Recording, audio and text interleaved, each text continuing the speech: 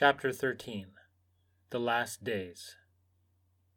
As we began to see in the preceding chapter, the period spoken of in the Bible as, quote, the last days, unquote, or, quote, last times, unquote, or, quote, last hour, unquote, is the period between Christ's birth and the destruction of Jerusalem.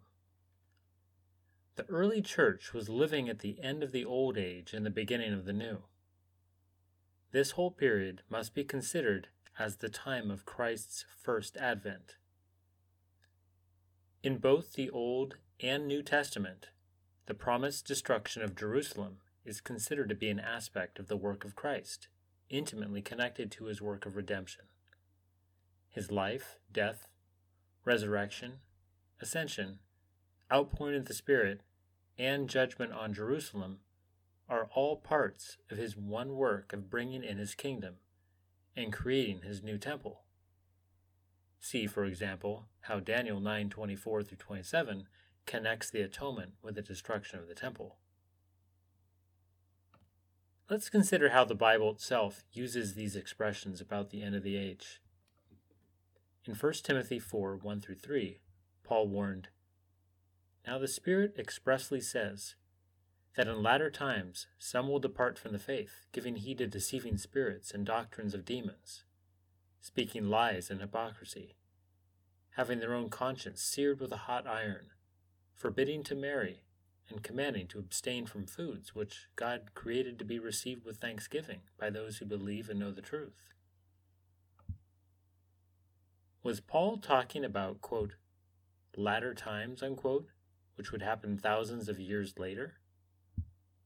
Why should he warn Timothy of events which Timothy and Timothy's great-great-grandchildren and 50 or more generations of descendants would never live to see? In fact, Paul tells Timothy, quote, "If you instruct the brethren in these things, you will be a good minister of Jesus Christ," unquote. 1 Timothy 4:6. The members of Timothy's congregation needed to know about what would take place in the, quote, latter days, unquote, because they would be personally affected by those events. In particular, they needed the assurance that the coming apostasy was part of the overall pattern of events leading up to the end of the old order and the full establishing of Christ's kingdom. As we can see from passages such as Colossians 2:18-23, the, quote, doctrines of demons, unquote, Paul warned of, were current during the first century. The, quote, latter times, unquote, were already taking place. This is quite clear in Paul's later statement to Timothy.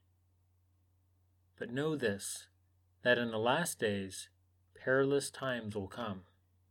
For men will be lovers of themselves, lovers of money, boasters, proud, blasphemers, disobedient to parents, unthankful, unholy, unloving, unforgiving, slanderers, without self-control, brutal, despisers of good, traitors, headstrong, haughty, lovers of pleasure rather than lovers of God, having a form of godliness but denying its power. And from such people turn away, for of this sort are those who creep into households and make captives of gullible women loaded down with sins, led away by various lusts, always learning and never able to come to the knowledge of the truth. Now as Jannes and Jambres resisted Moses, so also do these resist the truth, men of corrupt minds, disapproved concerning the faith." 2 Timothy 3:1-8. The very things Paul said would happen in, quote, the last days, unquote, were happening as he wrote, and he was simply warning Timothy about what to expect as the age wore on to its climax. Antichrist was beginning to rear its head. Other New Testament writers share this perspective with Paul. The letter to the Hebrews begins by saying that God, quote, has in these last days spoken to us in his Son, unquote. Hebrews 1:2. The writer goes on to show that, quote, now once at the end of the ages, he has appeared to put away sin by the sacrifice of himself, unquote. Hebrews 9:26. Peter wrote that Christ, quote, was foreknown before the foundation of the world, but has appeared in these last times for you who through him are believers in God, unquote. 1 Peter 1, 20 through 21. Apostolic testimony is unmistakably clear. When Christ came, the, quote, last days, unquote, arrived with him. He came to bring in the new age of the kingdom of God. The old age was winding down and would be thoroughly abolished when God destroyed the temple. From Pentecost to Holocaust. On the day of Pentecost, when the Spirit had been poured out and the Christian community spoke with other tongues, Peter declared the biblical interpretation of the event. This is that which was spoken of through the prophet Joel.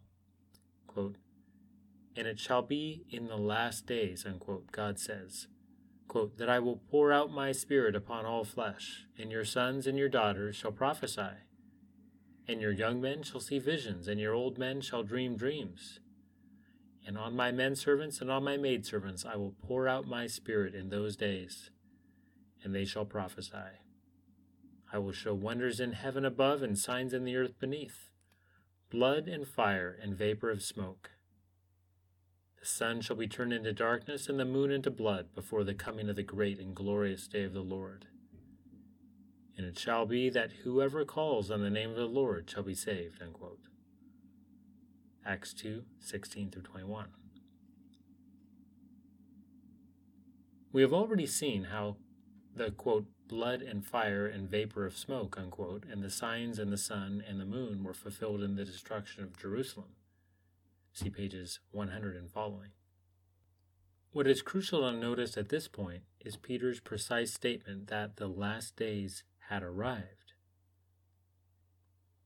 Contrary to some modern expositions of this text, Peter did not say that the miracles of Pentecost were like what Joel prophesied, or that they were some sort of, quote, proto-fulfillments, unquote, of Joel's prophecy.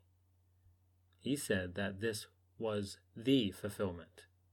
Quote, this is that which was spoken of through the prophet Joel, unquote. The last days were here. The Spirit had been poured out. God's people were prophesying and speaking in tongues, and Jerusalem would be destroyed with fire.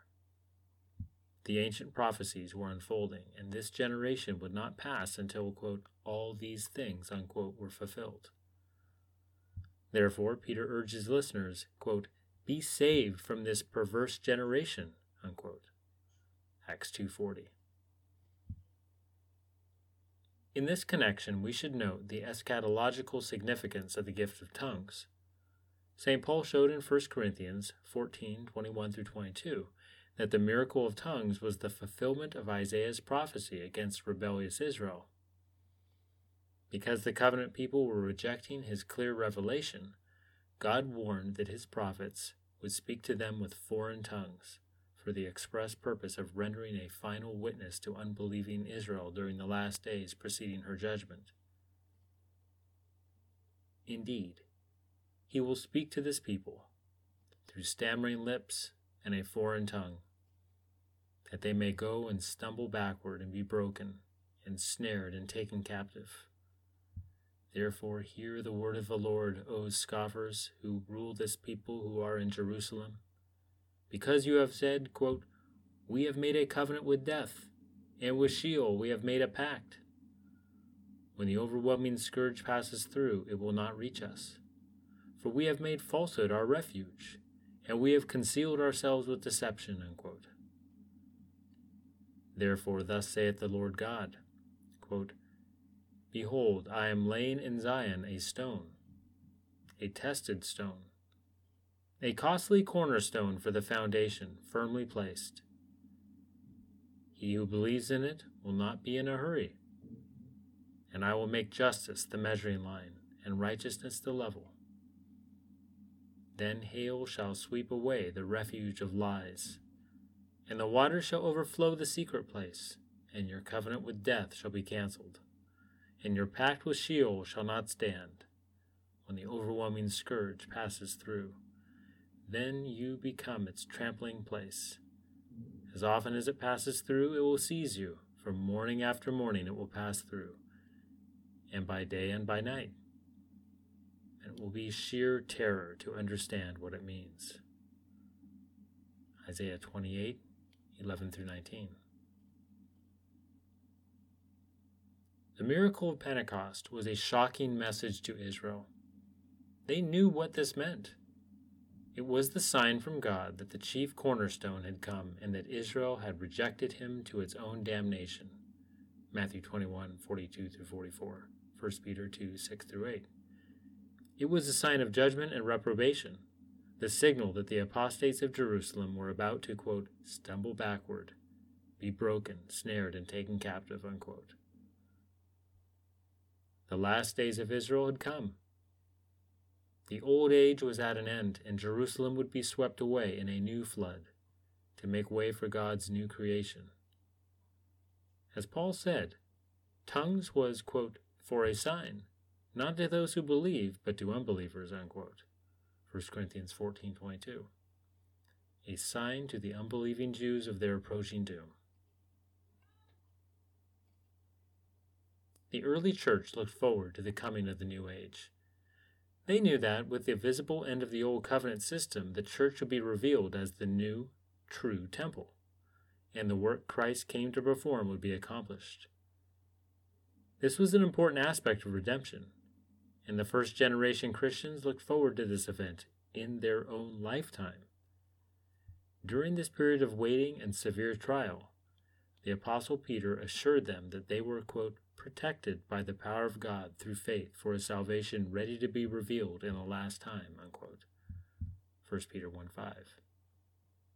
They were on the very threshold of the new world. Expecting the end.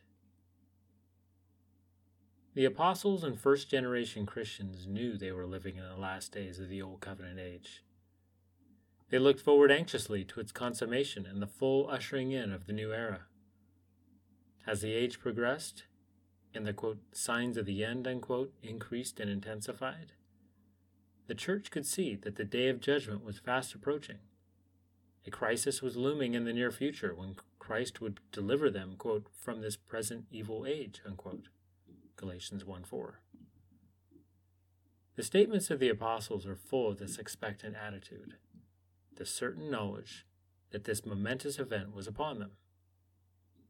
The sword of God's wrath was poised over Jerusalem, ready to strike at any time.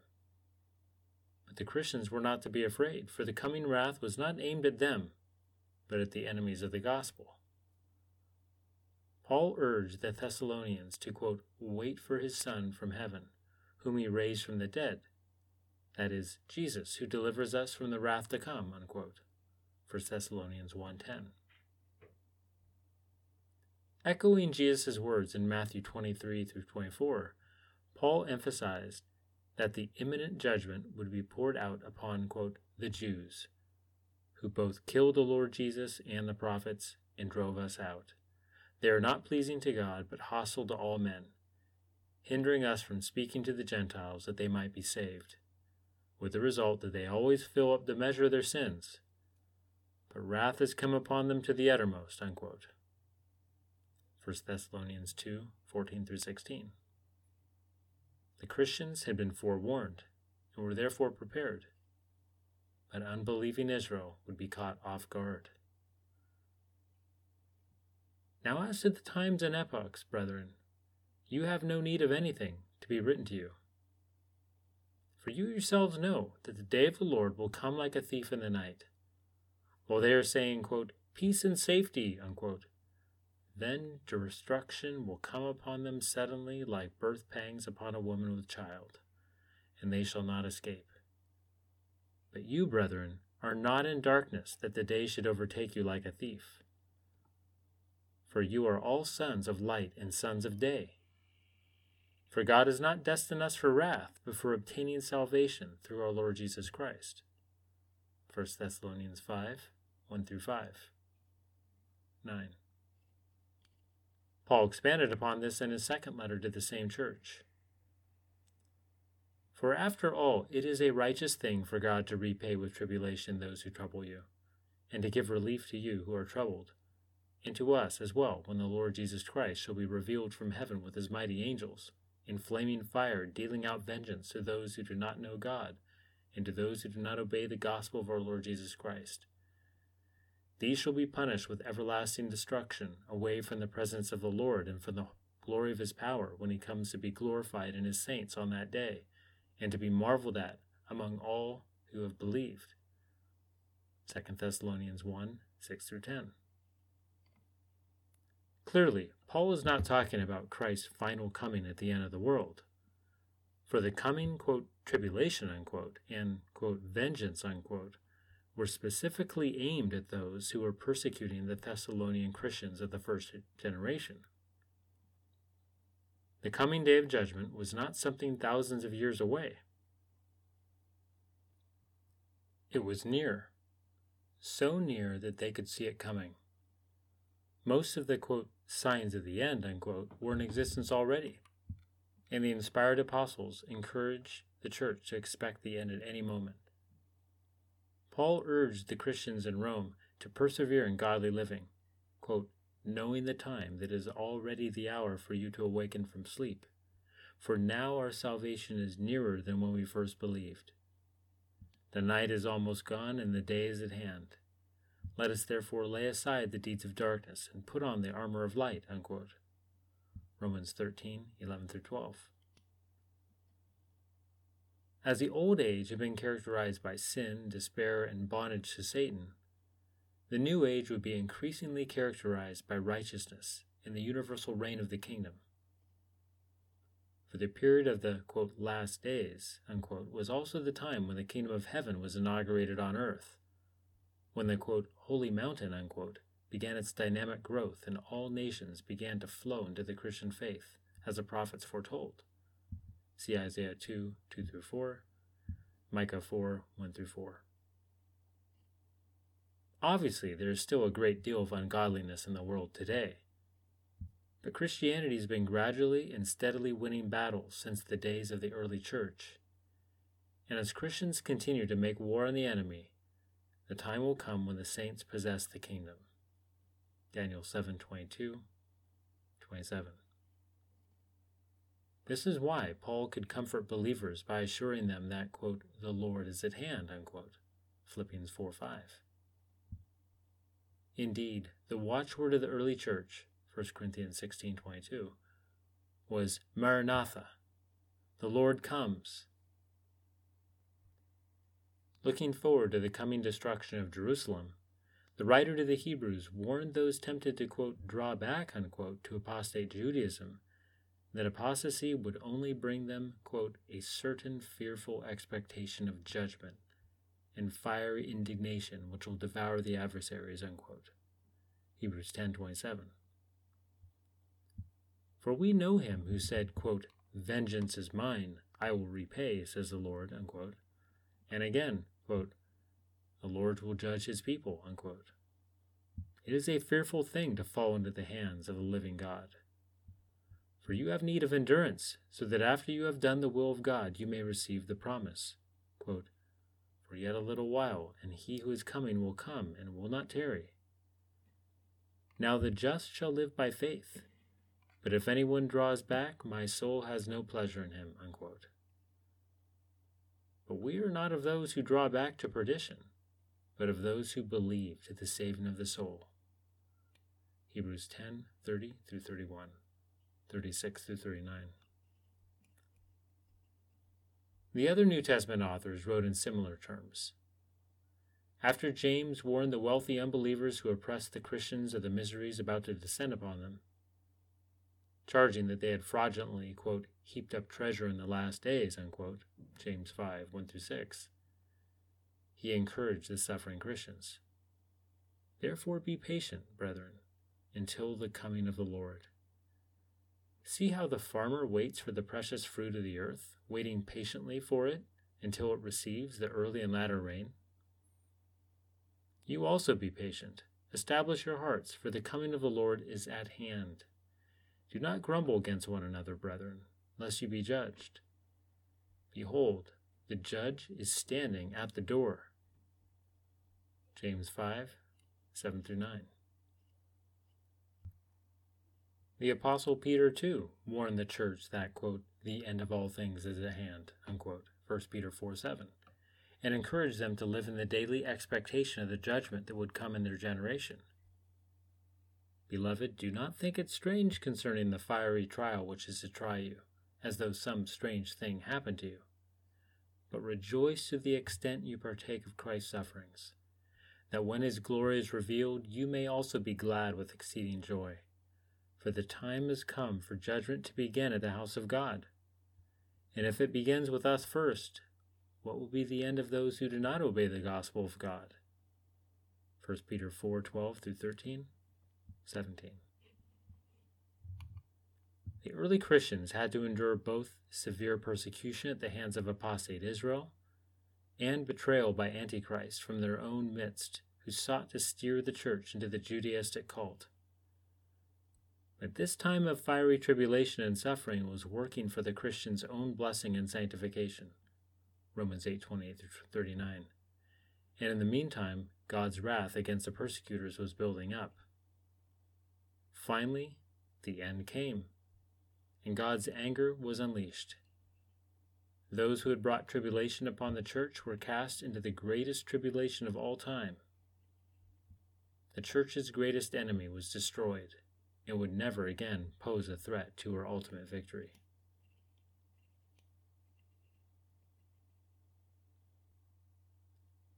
The objects of worship formerly were varied and countless.